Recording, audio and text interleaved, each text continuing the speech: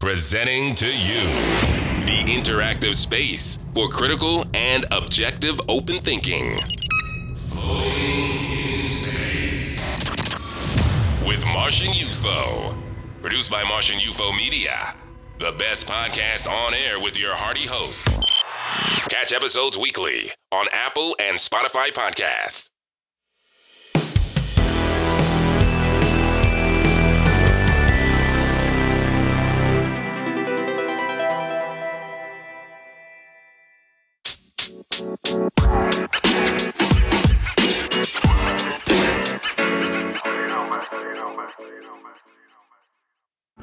Oh man, hello everybody, what's going on? Welcome to Floating in Space with MartianUFO. I hope everybody's doing well, taking care of themselves. Thank you for joining me on the podcast here Tuesday, February 1st at 4:20 a.m. Yeah, I'm up late or up early, or whatever you want to say.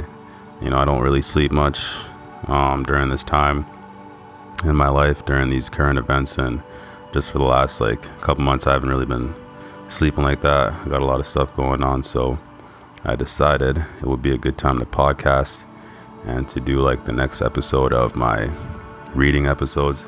By the way, guys, I hope that you guys enjoyed the last two new episodes that I dropped last week, or maybe 2 weeks ago at some point. You know, I'm trying to become more consistent with this podcasting, trying to put out great positive content for you guys while still, you know, dealing with life's daily struggles, of course, and having things kind of jar you from the path and jar you from your plans and everything. And, you know, I just want to speak to that for a second. You know, I know that all of us are obviously experiencing things and going through things right now in life. And man, it's, yeah, you know, life has its ups and downs, and it can hit you like a motherfucker sometimes. Sorry for the swearing. I know I said I was going to try and stop that, but, you know, trying to be real, raw, true, whatever. And yeah, man, you know, just in my personal life right now, I'm going through some things, trying to deal with some things or whatever. Taking a couple of steps back, dealing with some changes, and from everything, man, you know, the daily life, family, my personal health, and yeah, just financial things, everything, right? Everything. I know that stuff that a lot of people go through, and especially right now, you know, we're in this new year, 2022. Obviously, a lot of the online media talk and the main news media, whatever, is covering the Freedom Convoy. And actually, one sec, man, actually shout out to the Freedom Convoy, because as you guys know, my stance, the kind of side that I lean on, that I pay attention to, if I had the means and the funds, you know, maybe I'd be out there with them, or I'd be doing more to be a part of the convoy in Ottawa and just showing my support. But I know that talking about it, helping people to gain information, to understand what it's about, and just joining in solidarity will help everybody. You know, I'm not really here for the negative talking or the people who want to talk down on people who are really just doing what they believe is right for everybody, right for Canadians, right for all of our freedoms, for us to be able to live our lives without prejudice and worry of mandates and stuff like that. But yeah, that's kind of my thoughts. I really hope that what they're doing down there is more positive than negative. When you read some of the reports, you know, talking about they're racist and they're spreading misinformation, and there's misogynists down there. You know, I've been actually, that's funny because that term's been thrown around with me. You know, I'm a misogynist, I hate women. But I'm pretty sure there's tons of women down there with the men, with the truckers, and everybody's kind of joining together. You know, there might be racists down there might be misogynists down there, but I'm pretty sure that out of all the millions of people that are down there on the streets, I mean, they all have one common goal, one shared vision, one task that they want to, you know, accomplish, obviously. And if they do, it's going to be better for our whole country, and it's going to help everybody. You know, the people that say that we're affecting, you know, the unvaccinated, we're affecting health, and we're putting the hospitals to their limits, and we're having all these negative effects that you can't really see, right? Like, and I'm not a doctor, I'm not a scientist, anything like that. I'm not going to try and pull up any type of facts bullshit for anybody because that's not my spot. I just talk about this shit. But yeah, I think that a lot of people need to discern better the type of information that they get, where the information is coming from, what they're listening to, and if everybody was lying, if there were so many people that were trying to spread information or say that these vaccines aren't proper, they aren't good for you, or quarantining isn't good, or putting on a mask and going everywhere with the mask, and mandating vaccines just so you can work and go to school and go eat at a restaurant and go see a movie. Like, it's a little extreme, right? I'll say. And obviously we don't have any factual data in front of us or any medical information, because I don't specialize in that kind of stuff. But I just think that, and I look at information, I look at different information, I read a lot of different things. Obviously, a guy who doesn't sleep has to be doing some reading, right? But yeah, I look at things and I got my own opinions, and I just feel like people should be more informed, listen to people like Dr. Joseph Mercola. I listen to this lady, her name's Catherine Austin Fitz. She talks a lot about, the Great Reset, the New World Order, that kind of stuff, just the surrounding topics that kind of surround everything that we're going through right now. The fact that, it's all kind of playing into each other, leaning into each other. The fact that we all got to have resolve, even the people who are going through like the worst of things, right? People, right? I mean, I went out tonight, guys. So I guess if I'm being honest, one of my current situations, one of my current hardships is that I'm currently without a vehicle. So it's a little bit different for me, being up in Calgary. Obviously we got a not bad transit system. It's okay, the buses and trains and shit. But when I moved up here, I had a vehicle, and my vehicle was good running, and I was used to being a driver, not necessarily a pedestrian, right? And so I've just had to make changes in my life to, still obviously get to work, to be able to get to places like the gym, and when I got to do my errands, banking and grocery shopping and going to go pay bills and shit like that, just different things, right? It's a whole new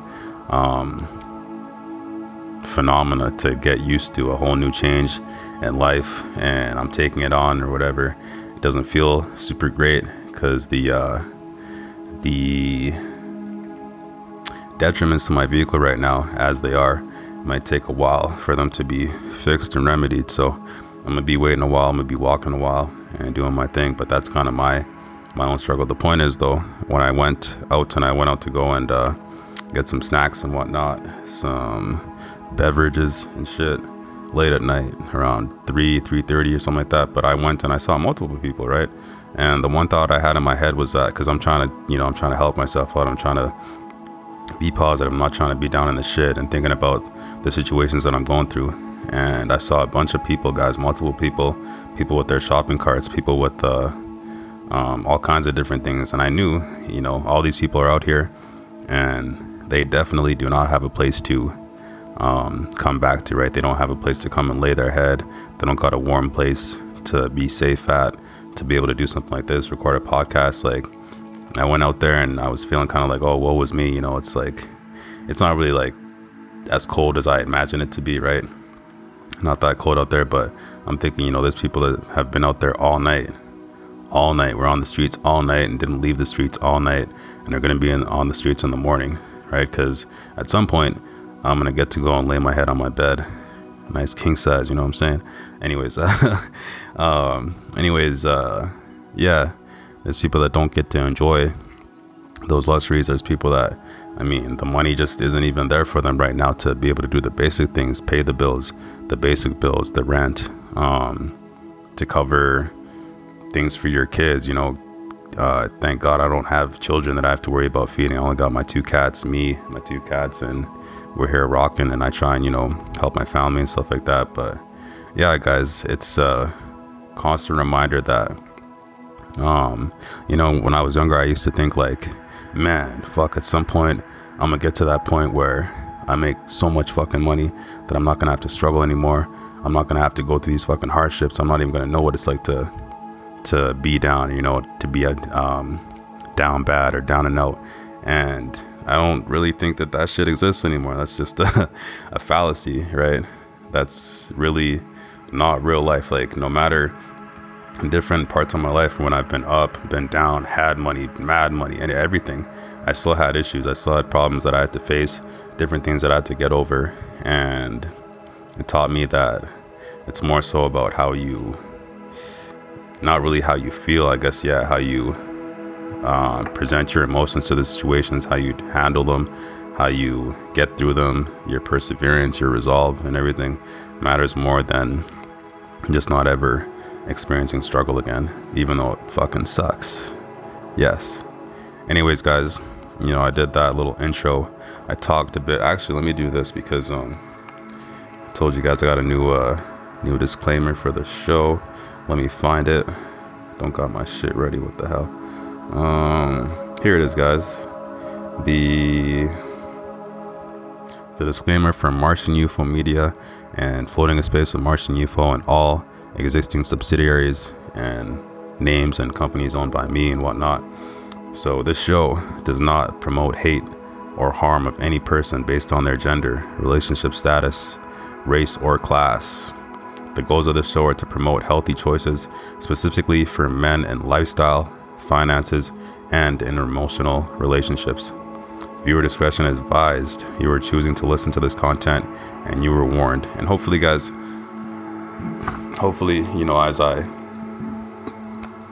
as I try my best to make the content better, to improve things, to be covering more positive topics and situations, and not just to be talking about, like I said, men and women and everything all the time. Like, I hope that it does bring more new listeners, and that the ones that have been riding with me can kind of see that I'm trying to have that space for perspective. I'm trying to have the space to allow, objectivity. Obviously, that's one of the reasons that I created the show. And at times, I kind of got lost in different narratives or different purposes for doing what I was doing, different motivations, obviously, right? The men's movement, or just really wanting to provide good advice for guys who are in my situations, guys who are younger than me, older than me. I said that before. I said that the type of content that I'm trying to make is for the guys who I know, who I see, who are down bad, who've been in my position, who I've seen in the same positions, and then I'm in the position, right? I'm trying to help myself. I'm trying to help guys everywhere, because you don't really get this type of content. You don't get it real, raw, like really what a dude's going through, what a nigga's going through, like, in his life, and trying to navigate it and how he feels about it and shit, and talking about and trying to help people to not fall into the same pits, the same paths. Yeah, by the way, guys, like, if you're young right now, like, 16, 17, 18, man, I implore you to not make those types of decisions to fuck up your life. Don't fuck up your credit. Don't take fast money. Obviously, don't go out there and do anything illegal, but just don't present any shortcomings to yourself, man. Don't sell yourself short. I see a lot of guys out here. They are I'll go sometimes. I'll be at a store. I'll see a person at the store trying to buy one drink with a little bit of change or something like that. Or I'll see guys who they're at the weed store. They're trying to ask for stuff. What's under $10? Can I get 1 gram? All this kind of stuff. And I'm like, man, that used to be me. Low money, being at the store trying to use my last little bit of change, buying some weed or buying some beverage or whatever, because I just can't see past that, right? Can't get past that, the scarcity mindset, the wanting to indulge in my different things, but not having it all together so that I could do it freely and comfortably with, and not bringing my whole fucking life down together at the same time. And one of the things that I really like, I'm not going to go deep into this topic, but that's one of the things that, and I don't think people really understood this when I talked about it in the past, about, man, fucking broke dating, man. Broke fucking, and especially living up here in Calgary and shit. Like, you live here, guys, and, you know, I don't want to be what it is, shallow or facetious or to be thinking this way, but when you're up here, you kind of see it that way. You see things how they are. You see the way that a person is treated when they don't have a vehicle, or the way that people treat different pedestrians or people who aren't like necessarily on the same level, financially or economically, life-wise, whatever, in the community. And there's a perception, right? There's a perception of people who don't maybe have it all together, and that's like one of the things, right? Especially with guys. I know guys that are, you know, they want to prove themselves, right? Guys who want to show that they are providers, and a lot of times guys just want to have women around, right? Guys are just the same way that a woman wants to be with it. Like, we got these emotions, we got these indulgences that we want to pursue, right? Sometimes you don't think about the fact that, oh, you're down and financially you're not really there yet. Maybe you don't have your own place. Maybe you live with your parents. Not that it's a bad thing, but, you know, getting out here in this dating game, guys, and the dating world, there's no remorse. It's like the same as those cold fucking streets out there. There's no remorse. There's no, you know, what's one of the sayings nowadays? Like, if you don't have the bag, right? Well, what's stopping a chick from going on and going to the next guy, right? There's guys out here who they're gonna get into different things or flings or relationships with girls that they probably really actually fucking like. And guess what? The girl, there's no obligation. What do they say? They say it's not, she's not yours, it's just your turn, right? Because we have been shown in this modern age that women can have it how they want it. They can get the bag. They can have the education, the money, probably oftentimes more and better than a guy can, right? Like, that's been proven in facts. Like, girls have it from the teen ages to, you know, your mid-20s and going up, like, financially and everything like that. They're winning. And, you know, I don't want to make it seem like guys are losing and all that kind of stuff, but yeah, I know guys in those positions. I know guys that don't really have everything, right? Everything 100% together, trying to patch it up. Or say me, for example, because I always like to use myself as an example, so people don't think that I'm trying to put myself above or trying to make it seem like I'm, you know, I've never done these things or made these mistakes. Like, I said stories on the podcast about how, you know, I used to, you know, again, when being financially down, and even at the time having a car and being able to even have a little bit of money to keep the gas in the car, I'd make decisions like go drive from like Medicine Hat to Lethbridge, drive 2 hours to go see some chick that, you know, I mean, sometimes, yeah, like most times, I'm not gonna lie about it, like most times I wasn't going if I wasn't gonna smash. You know what I'm saying? Like, come on, guys, like, we've been there. But the thing is, making those decisions, like, you know, and even younger, like, I remember 18, you know, when I thought I had money, right? You drive from Medicine Hat to Calgary to see a chick, and then at the end you come back and you're asking yourself, man, like, I spent on the gas, I spent on food, I bought drinks or whatever, you know, yeah, maybe she'll let me stay with her or whatever, but what did I really get out of that? How much money did I spend to have one experience with a girl who doesn't really fucking care about me? You know, how many multiples of times did I do that? And to go and waste time with people who are going to come into your life, they're going to come and they're going to see how you live, and you're going to accommodate them. You know, you're going to show them some hospitality. You're going to buy refreshments. You're going to do all these things if you can afford it. And they don't, I mean, right? They don't have to appreciate it. They don't have to stick around. They don't have to talk to you the next day. Nothing. And that has happened. People have come here, even while I've been up in Calgary, guys. Let me tell you guys a story. This is, I think I'm going to keep it, you know, I don't want to go too deep, too far into like my own experiences, but this is like one of the things that I experienced, especially when I moved up here to Calgary and wanting to engage in, you know, the dating and blah blah whatever, talking to different people. And this is where you kind of get caught up, right? Because, oh fuck, you start talking about, you know, being like, oh, being lonely and shit like that, or, you know, just not just wanting a bit more company, whatever, right? Like, at sometimes in your life, you there's a lot of times in my life that I spend alone. I'm really by myself. I'm trying to do a lot of soul searching, life searching. I'm trying to improve my life and stuff, and especially now because after some of these things that I've been through, it makes you think. It really makes you think. It puts you on pause after some of the experiences that you've been through in the past.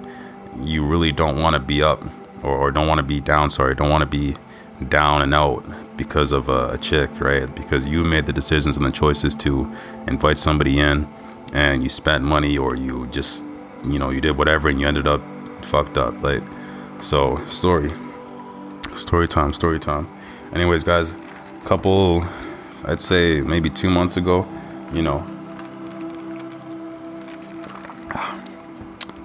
like 2 months ago, I was talking to this girl, a black girl.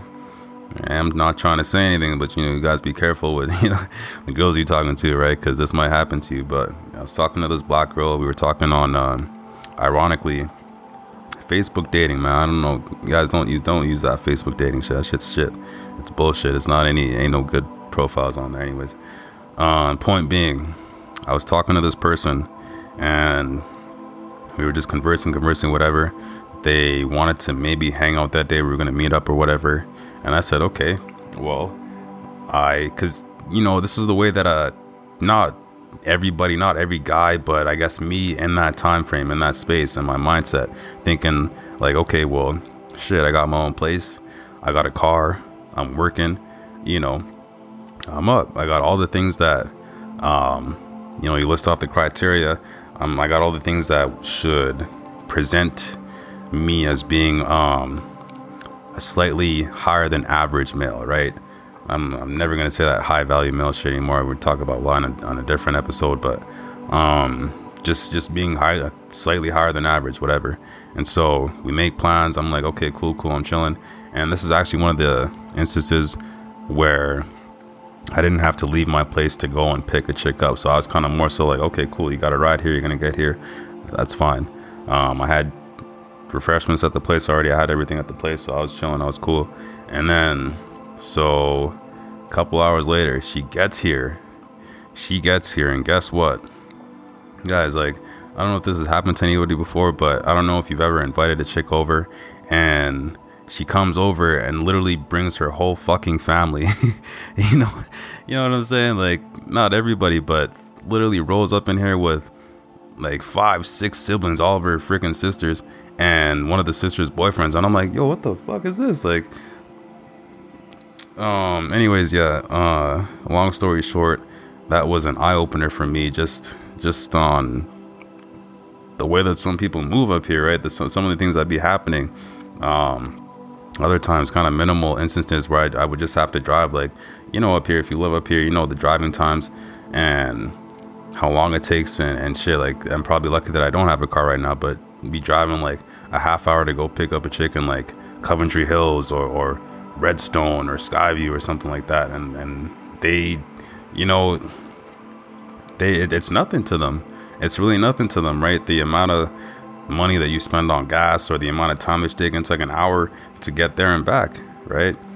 Car maintenance, anything that never matter. And it's not like I'm saying like as if these things should matter to a chick, right, that you're bringing into your life. Like, if you are trying to present yourself as that, like, I'm a man, I'm a provider role, all kind of shit, that's what you, I guess, have to be prepared for. And at the time, yeah, I was not really willing to take on all that much, right? Because I don't know what it was. Most of the chicks I was talking to, they wasn't driving, and it was on some type of struggle, right? They come here, and then I'm providing refreshments, I'm providing a good time, I'm providing all this, and I'm like, you get tired of that shit, man. You want to find somebody who wants to be at your same level, energy wise, mentality,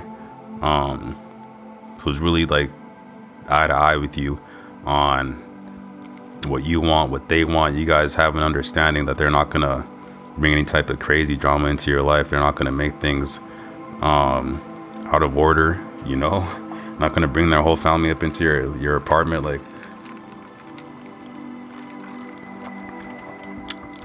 but those are experiences in life, guys. Sorry, I got some ice in my mouth. Let me crush that. Yeah, those are experiences in life that really, they just shape your mentality. Obviously, we all make mistakes.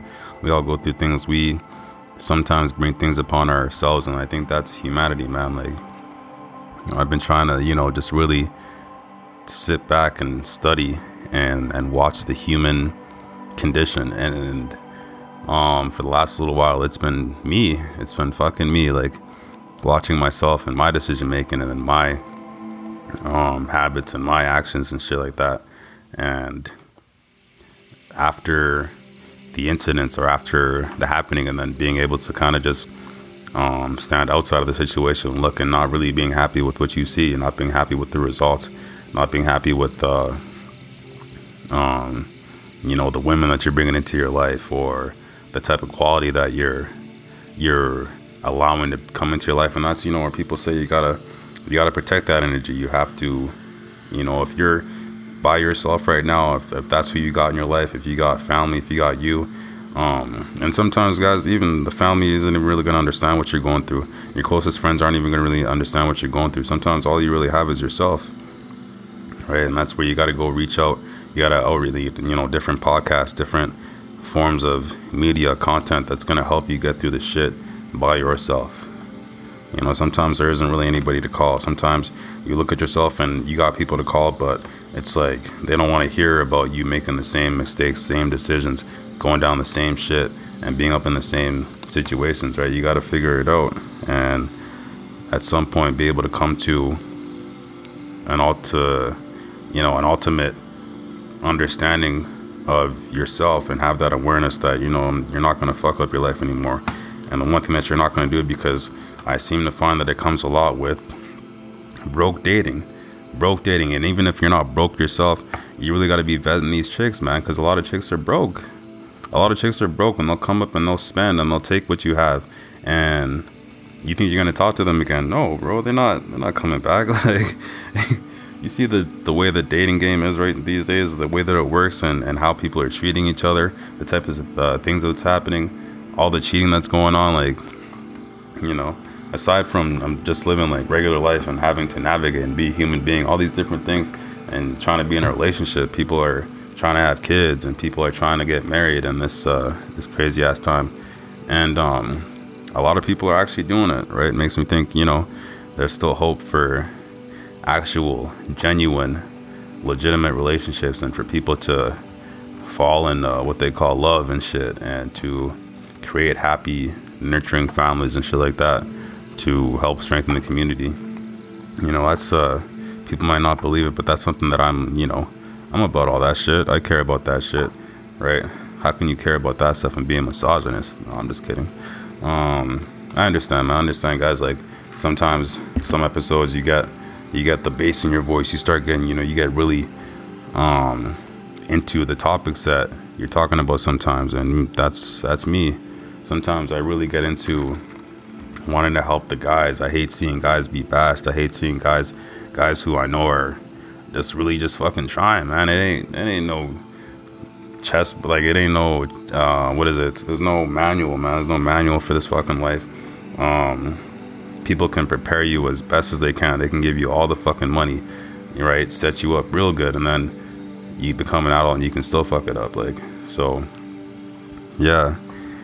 And saying that, I've been talking for like almost a half hour now, just speaking. And my friend Sam, recently we were talking, and she put me onto the fact that apparently the human brain can only take in about 45 to an hour worth of content and actually pay attention. Then after that, everything just kind of gets it's like noise or whatever. So today we're gonna read a little bit from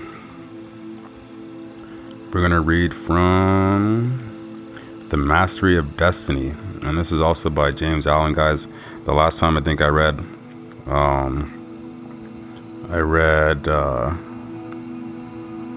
let me find it here, guys. I want to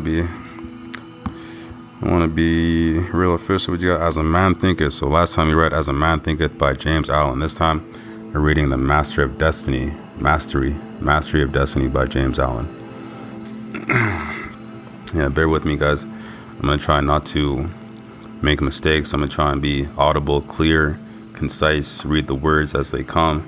And I hope that this helps everybody that listens. I hope that it helps the men, the women, people who need to have this meditative time. If you're going to be listening to this before going to bed, or while in bed, or waking up, doing your yoga, stretching, going to the gym, riding the bus and the C-train, like I'm going to be doing sometimes, you know what I'm saying? I hope that it's helpful. I hope that it just puts everybody into a better mind space, and that we can, all encounter this mastery of destiny, whether individual or together, and just to be able to heal, guys, just to heal, So there's a little blurb here. It says, your thoughts and your dreams determine what you are and what you will be. Very true. Preface. The discovery of the law of evolution in the material world has prepared men for a knowledge of the law of cause and effect in the mental world. Thought is not less orderly and progressive than the material forms which embody thought, and not alone cells and atoms, but thoughts and deeds are charged with a cumulative and selective energy. In the realm of thought, indeed, the good survives, for it is fittest. The evil ultimately perishes. To know that the perfect law of causation is all-embracing, in mind as in matter, is to be relieved from all anxiety concerning the ultimate destiny of individuals and humanity. For man is man and master of his fate. And the will in man, which is conquering the knowledge of natural law, will conquer the knowledge of spiritual law. The will which, in ignorance, chooses evil, will, as wisdom evolves and emerges, choose good. In the universe of law, the final mastery of evil by man is assured.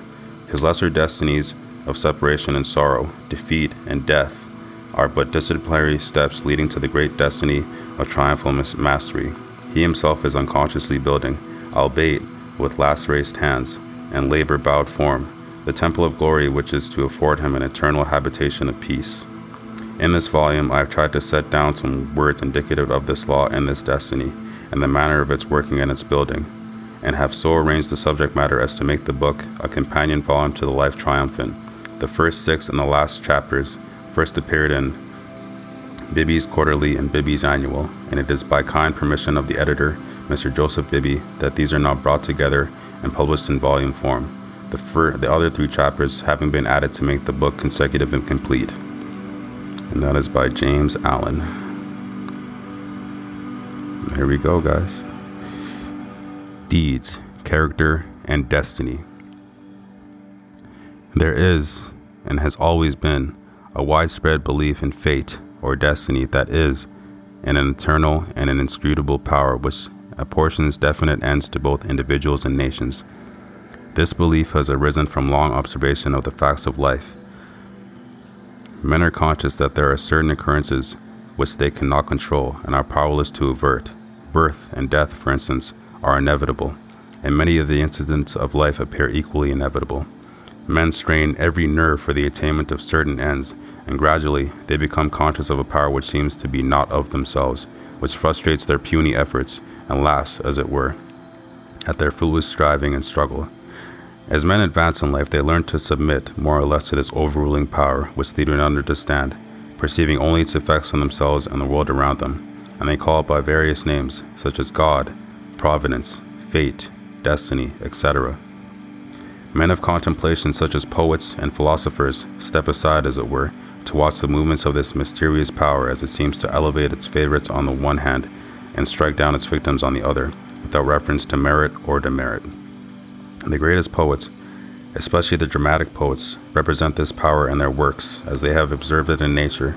The Greek and Roman dramatists usually depict their heroes as having foreknowledge of their fate and taking means to escape it. But by doing so,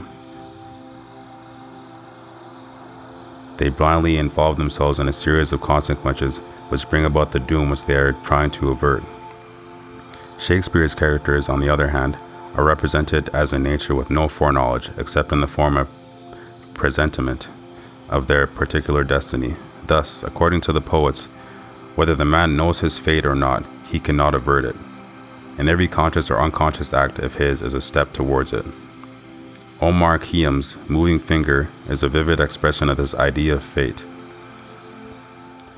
The moving finger writes, and having writ, moves on, nor all thy pity nor wit shall lure it back to cancel half a line, nor all thy tears shall wash a word of it.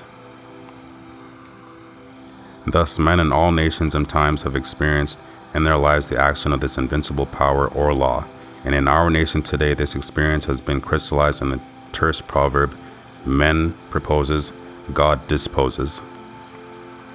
But contradictory as it may appear, there is an equally widespread belief in man's responsibility as a free agent.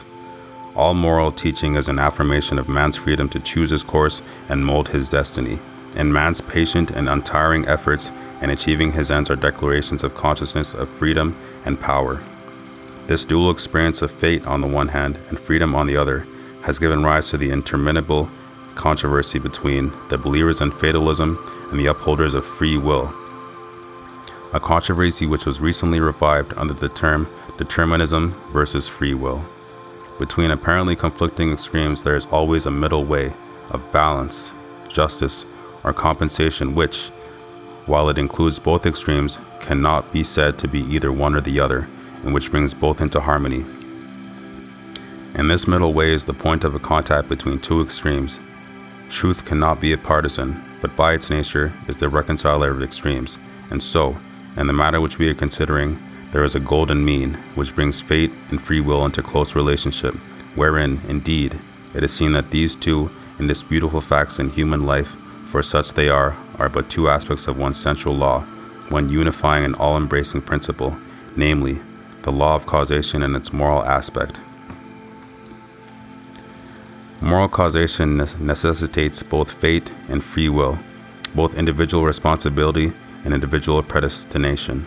For the law of causes must also be the law of effects, and cause and effect must always be equal. The train of causation, both in matter and in mind, must be eternally balanced, therefore eternally just, eternally perfect. Thus every effect may be said to be a thing preordained, but the predetermining power is a cause and not the fiat of an arbitrary will. Man finds himself involved in the train of causation. His life is made up of causes and effects. It is both a sowing and a reaping. Each act of his is a cause which must be balanced by its effects. He chooses the cause. This is free will. He cannot choose, alter, or avert the effect. This is fate. Thus, free will stands for the power to initiate causes, and destiny is involvement in effects. It is therefore true that man is predestined to certain ends, but he himself has, though he knows it not, issued the mandate that good or evil thing from which there is no escape, he has, by his own deeds, brought about. It may be here urged that man is not responsible for his deeds, that these are the effects of his character, and that he is not responsible for the character, good or bad, which was given him at birth. If character was given him at birth, this would be true, and there would be no moral law and no need for moral teaching. But characters are not given ready-made. They are evolved. They are indeed effects, the products of the moral law itself, that is, the products of deeds. Character is the combined result of an incalculable number of deeds, is, in reality, an accumulation of deeds which has been piled up, so to speak, by the individual during vast ages of time and through innumerable lives by a slow process of orderly evolution. A man's birth into this life with his complex character, to which he considers himself irresponsibly predestined, was determined by his own deeds in former lives. Man is the doer of his own deeds. As such, he is the maker of his own character, and as the doer of his deeds and the maker of his character, he is the molder and shaper of his destiny. He has the power to modify and alter his deeds, and every time he acts, he modifies his character, and with the modification of his character for good or evil, he is predetermining for himself new destinies, destinies disastrous or beneficent in accordance with the nature of his deeds. Character is destiny itself. As a fixed combination of deeds, it bears within itself the result of those deeds.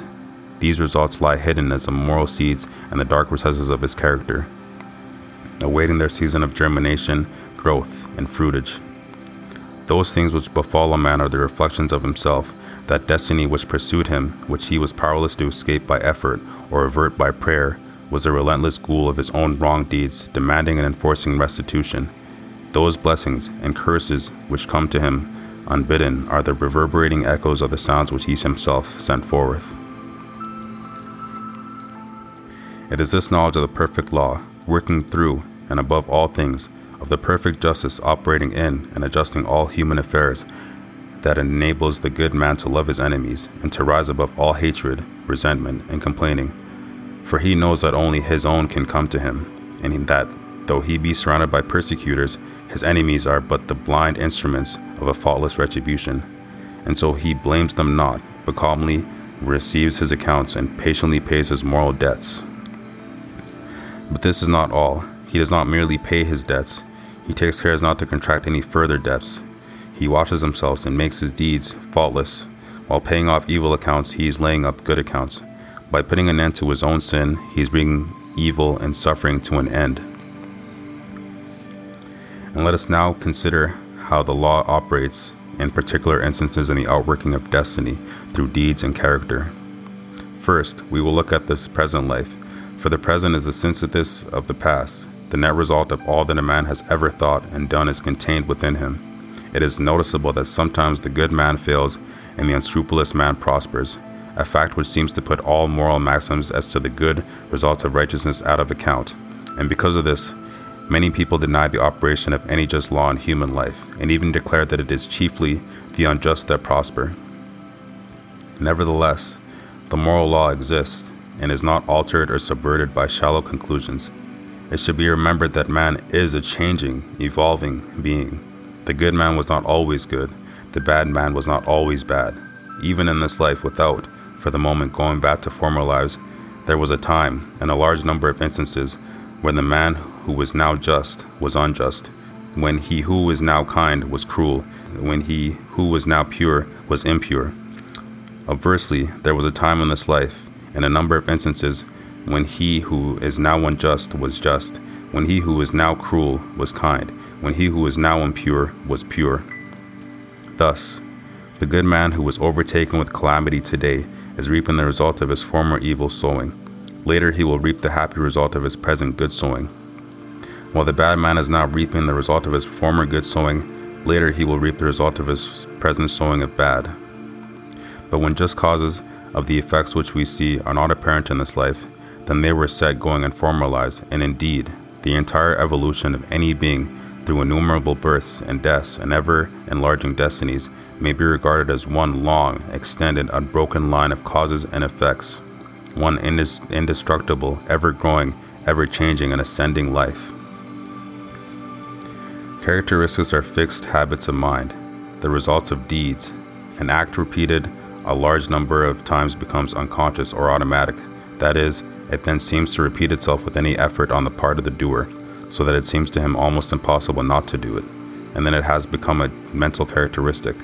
Thus, the character of an individual at birth is a combination of habits which he himself has built up by his own thoughts and acts during the course of his evolution, and in accordance with his efforts in this life, with his character be modified for good or evil in the future. Here is a poor man out of work. He is honest and not a shirker. He wants work and cannot get it. He tries hard and continues to fail. Where is the justice in his lot? There was a time in this man's condition when he had plenty of work. He felt burdened with it, he shirked it, and longed for ease. He thought how delightful it would be to have nothing to do. He did not appreciate the blessedness of his lot. His desire for ease is now gratified, but the fruit for which he longed, and which he thought would taste so sweet, has turned to ashes in his mouth.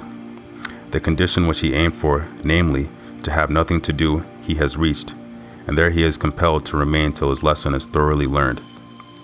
And he is surely learning that habitual ease is degrading, that to have nothing to do is a condition of wretchedness, and that work is a noble and blessed thing. His former desires and deeds have brought him where he is, and now his present desire for work, his ceaseless searching and asking for it, will just as surely bring about its own beneficent result.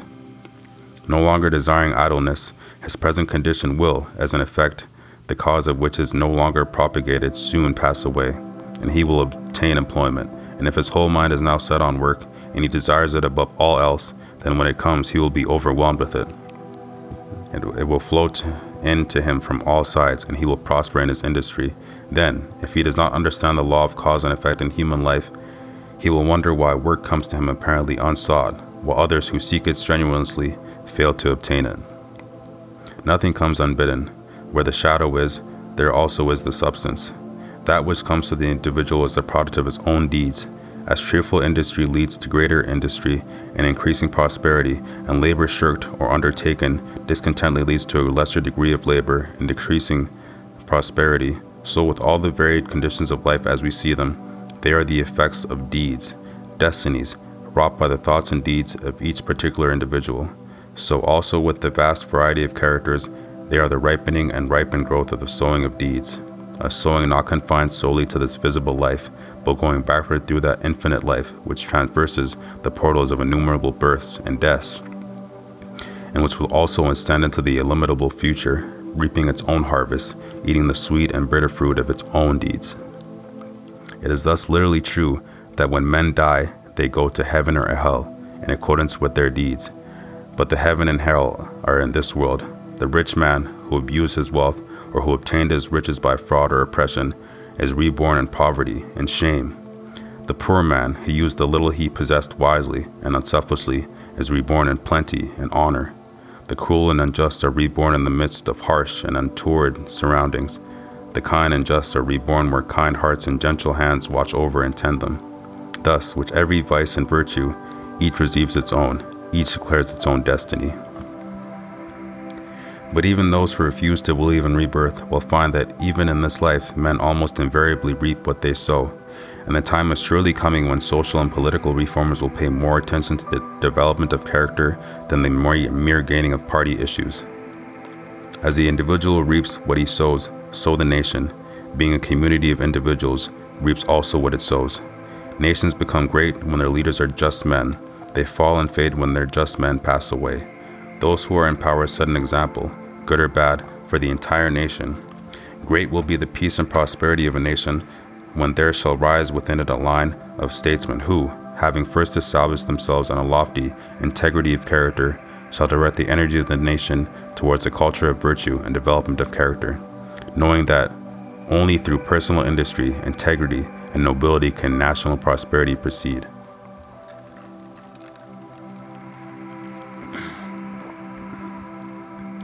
Still, above all, is the great law, calmly and with infallible justice, meting out to mortals with their fleeting destinies, tear-stained or smiling, the fabric of their hands.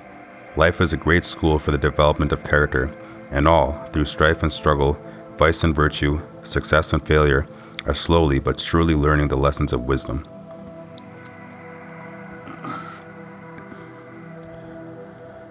The science of self-control. We live in a scientific age. Men of science are numbered by thousands, and they are ceaselessly searching, analyzing, and experimenting with the view to discover and the increase of knowledge. The shelves of our liberties, both public and private, are heavy with their load of imposing volumes on scientific subjects, and the wonderful achievements of modern science are always before us, whether in our homes or in our streets, in country or town, on land or sea. There shall we have before us some marvelous device, some recent accomplishment of science, for adding to our comfort, increasing our speed, or saving the labor of our hands. Yet, with all our vast store of scientific knowledge and its startling and rapidly increasing results on the world of discovery and invention, there is, in this age, one branch of science which has so far fallen into decay as to have become almost forgotten, a science, nevertheless, which is of greater importance than all the other sciences combined, and without which all science would but subvert the ends of selfishness and aid in man's destruction. I refer to the science of control.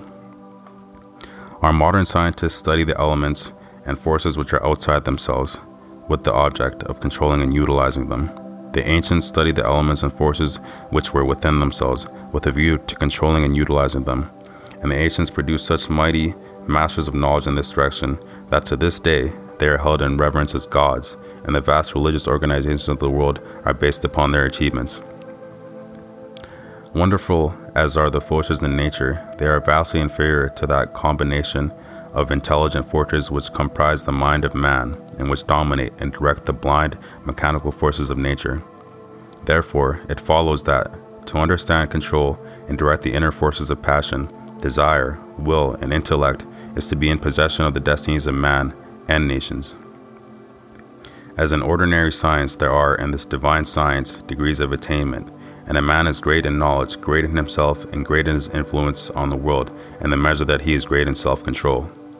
He who understands and dominates the forces of external nature is the natural scientist, but he who understands and dominates the internal forces of the mind is the divine scientist, and the laws which operate in gaining a knowledge of external appearances also operate also in gaining a knowledge of internal verities. A man cannot become an accomplished scientist in a few weeks or months, nay, not even in a few years, but only after many years of painstaking investigation can he speak with authority and be ranked among the masters of science. Likewise, a man cannot acquire self-control and become possessed of the wisdom and peace-giving knowledge which that self-control confers, but by many years of patient labor, a labor which is all the more arduous because it is silent, and both unrecognized and unappreciated by others. And he who would pursue this science successfully must learn to stand alone and to toil unrewarded, as far as any outward enrollment is concerned. The natural scientist pursues in acquiring his particular kind of knowledge the following 5 orderly and sequential steps. Observation, that is, he closely and persistently observes the facts of nature. 2. Experiment, having become acquainted by repeated observations with certain facts, he experiments with those facts with a view to this discovery of natural laws. He puts his facts through rigid process of analysis, and so finds out what is useless and what of value, and he rejects the former and retains the latter. 3. Classification. Having accumulated and verified a mass of facts by numberless observations and experiments, he commences to classify those facts, to arrange them in orderly groups with the object of discovering some underlying law, some hidden and unifying principle, which governs, regulates, and binds together these facts. Deduction. Thus, he passes on to the 4th step of deduction. From the facts and results which are before him, he discovers certain and variable modes of action, and thus reveals the hidden law of things. 5. Knowledge. Having proven and established certain laws, it may be said of such a man that he knows. He is a scientist, a man of knowledge.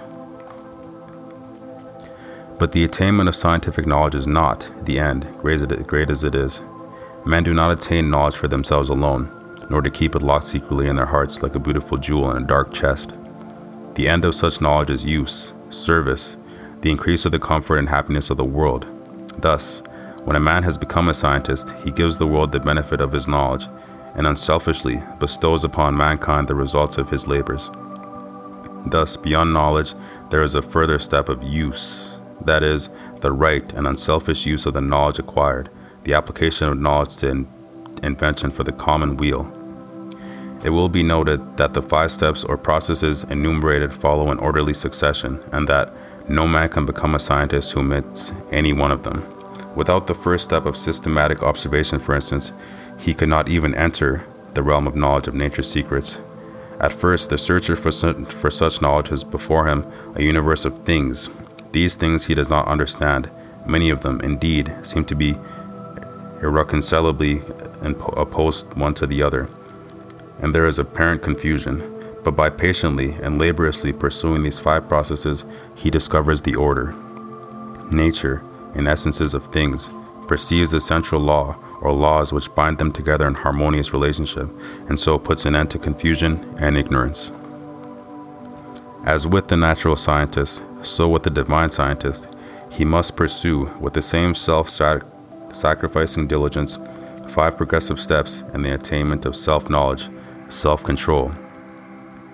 These 5 steps are the same as with the natural scientist, but the process is reversed. The mind, instead of being centered upon external things, is turned back upon itself, and the investigations are pursued in the realm of mind as one's own mind, instead of in that of matter. At first, the searcher for divine knowledge is confronted with that mass of desires, passions, emotions, ideas, and intellections which he calls himself, which is the basis of all his actions, and from which his life proceeds. This combination of invisible yet powerful forces appears confusedly. Some of them stand, apparently in direct conflict with each other, without any appearance or hope of reconciliation. His mind in its entirety, too, with his life which proceeds from that mind, does not seem to have any equitable relation to many other minds and lives about him, and altogether there is a condition of pain and confusion from which he would fain escape. Thus, he begins by keenly realizing his state of ignorance, for no one could acquire either natural or divine knowledge if he were convinced that without study or labor he had already possessed it.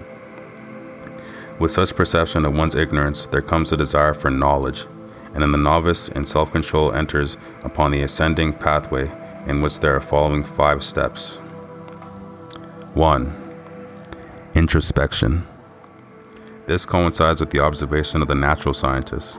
The mental eye is turned like a searchlight upon the inner things of the mind, and its subtle and ever-varying processes are observed and carefully noted.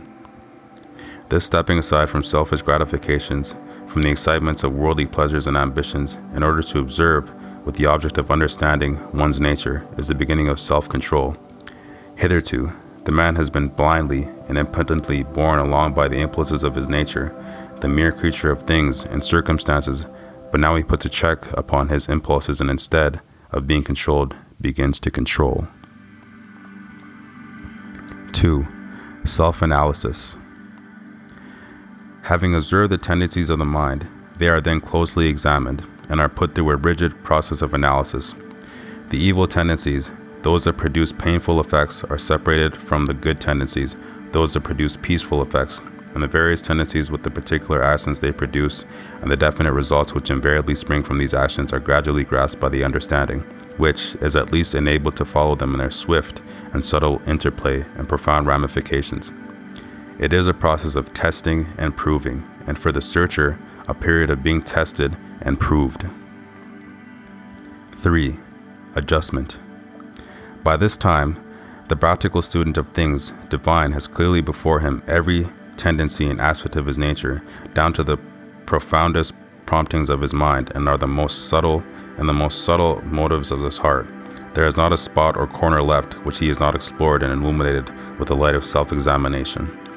He is familiar with every weak and selfish point, every strong and virtuous quality. It is considered the height of wisdom to be able to see ourselves as others see us, but the practicer of self-control goes far beyond this. He not only sees himself as others see him, he sees himself as he is, thus standing face to face with himself, not striving to hide away from any secret fault, no longer defending himself with pleasant flatteries, neither underrating nor overrating himself or his powers, and no more cursed with self-praise or self-pity. He sees the full magnitude of the task which lies before him, sees clearly ahead the heights of self-control, and knows what work he has to do to reach them. He is no longer in a state of confusion, but has gained a glimpse of the laws which operate in the world of thought, and he now begins to adjust his mind in accordance with those laws. There is a process of weeding, sifting, cleansing. As the farmer weeds, cleans, and prepares the ground for his crops, so the student removes the weeds of evil from his mind, cleanses and purifies it, preparatory to sow in the seeds of righteous actions which shall produce the harvest of a well-ordered life. 4. Righteousness. Having adjusted his thoughts and deeds to those minor laws which operate in mental activities in the production of pain and pleasure, unrest and peace, sorrow and bliss, he now perceives that there is involved in those laws one great central law, which, like the law of gravitation in the natural world, is supreme in the world of mind, a law to which all thoughts and deeds are subservient, and by which they are regulated and kept in their proper sphere.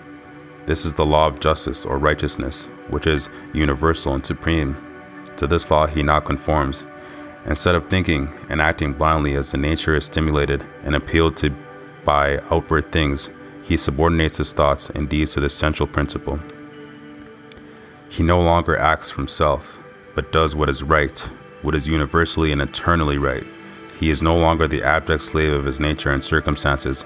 He is the master of his nature and circumstances. He is no longer carried hither and thither on the forces of his mind. He controls and guides these forces to the accomplishment of his purposes. Thus, having his nature in control and subjection, not thinking thoughts nor doing deeds which oppose the righteous law, in which therefore that law annuls with suffering and defeat. He rises above the dominion of sin and sorrow, ignorance and doubt, and is strong, calm, and peaceful. 5. Pure knowledge. By thinking right and acting right, he proves, by experience, the existence of the divine law on which the mind is framed, and which is the guiding and undefining principle in all human affairs and events, whether individual or national. Thus, by perfecting himself in self-control, he acquires divine knowledge. He reaches the point where it may be said of him, as of the natural scientist, that he knows. He has mastered the science of self-control and has brought knowledge out of ignorance, order out of confusion. He has acquired that knowledge of self which includes knowledge of all men, the knowledge of one's own life which embraces knowledge of all lives, for all minds are in the same essence, differing only in degree, are framed upon the same law, and the same thoughts and acts by whatsoever individual they are wrought will always produce the same results. But this divine and peace-bestowing knowledge, as in the case of the natural scientist, is not gained for oneself alone, for if this were so, the aim of evolution would be frustrated, and it is not in the nature of things to fall short of ripening and accomplishment. And indeed, he who thought to gain this knowledge solely for his own happiness would most surely fail. So, beyond the fifth step of pure knowledge, there is a still further one of wisdom. There is the right application of the knowledge acquired, the pouring out upon the world, unselfishly and without stint, the result of one's labors, thus accelerating progress and uplifting humanity.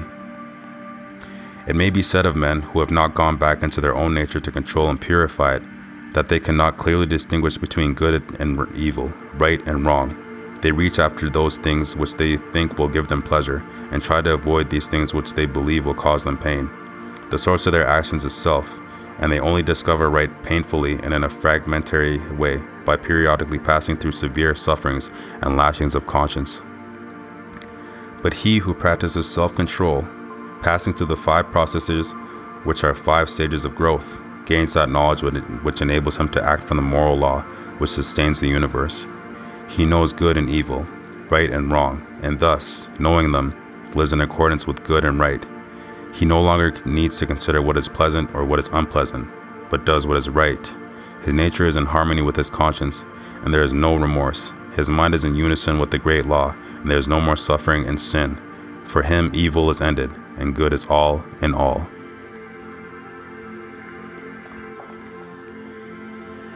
Okay, guys. So that was the first 2 chapters of Mastery of Destiny by James Allen. I'm going to, take a little break and everything like that. Probably go and catch some Z's at some point, and just to, prepare for the next couple chapters. Like I said, I'm going to do them in kind of short, small, bite-sized episodes like this, and just try and be as consistent as I can.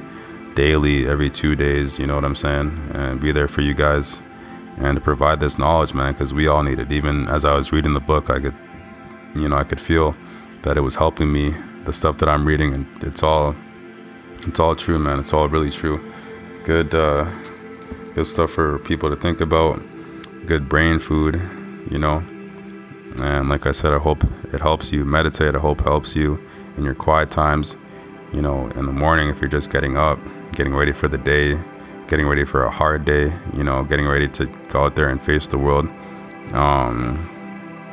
Yeah, man, we can literally create what we want in our life, and once we all kind of start understanding what these books are talking about, I believe that we all will be more in a world of prosperity, happiness, not so much suffering, sin. And I'm trying to make the changes in my own life. I'm trying to really do it slowly, and I know that it's going to take time, going to take a lot of time, and that's what this is about, guys. It's a journey. You guys are journeying with me together on Floating in Space with MartianUFO, my Martians, man. I love you guys. I hope you guys are doing well. I hope you had a good start to your week on a Monday, and now it's Tuesday, February 1st. Everybody got to pay rent, so hopefully you got your money. Your money's right, and you can have a little bit left over after to take care of yourself, the other things that you need to pay attention to, your family, your kids, everything like that. And yeah, man, hope everybody's doing well. Have a good night. Have a good day. Be well, be blessed, be peaceful. May God pour everything that he can upon you in terms of good endearment and helping you be a better human being and be better to yourself, better to your families, your friends, your kids. And yeah, man, take care, keep floating. This is Martian UFO on Floating in Space. Thank you for being here with me.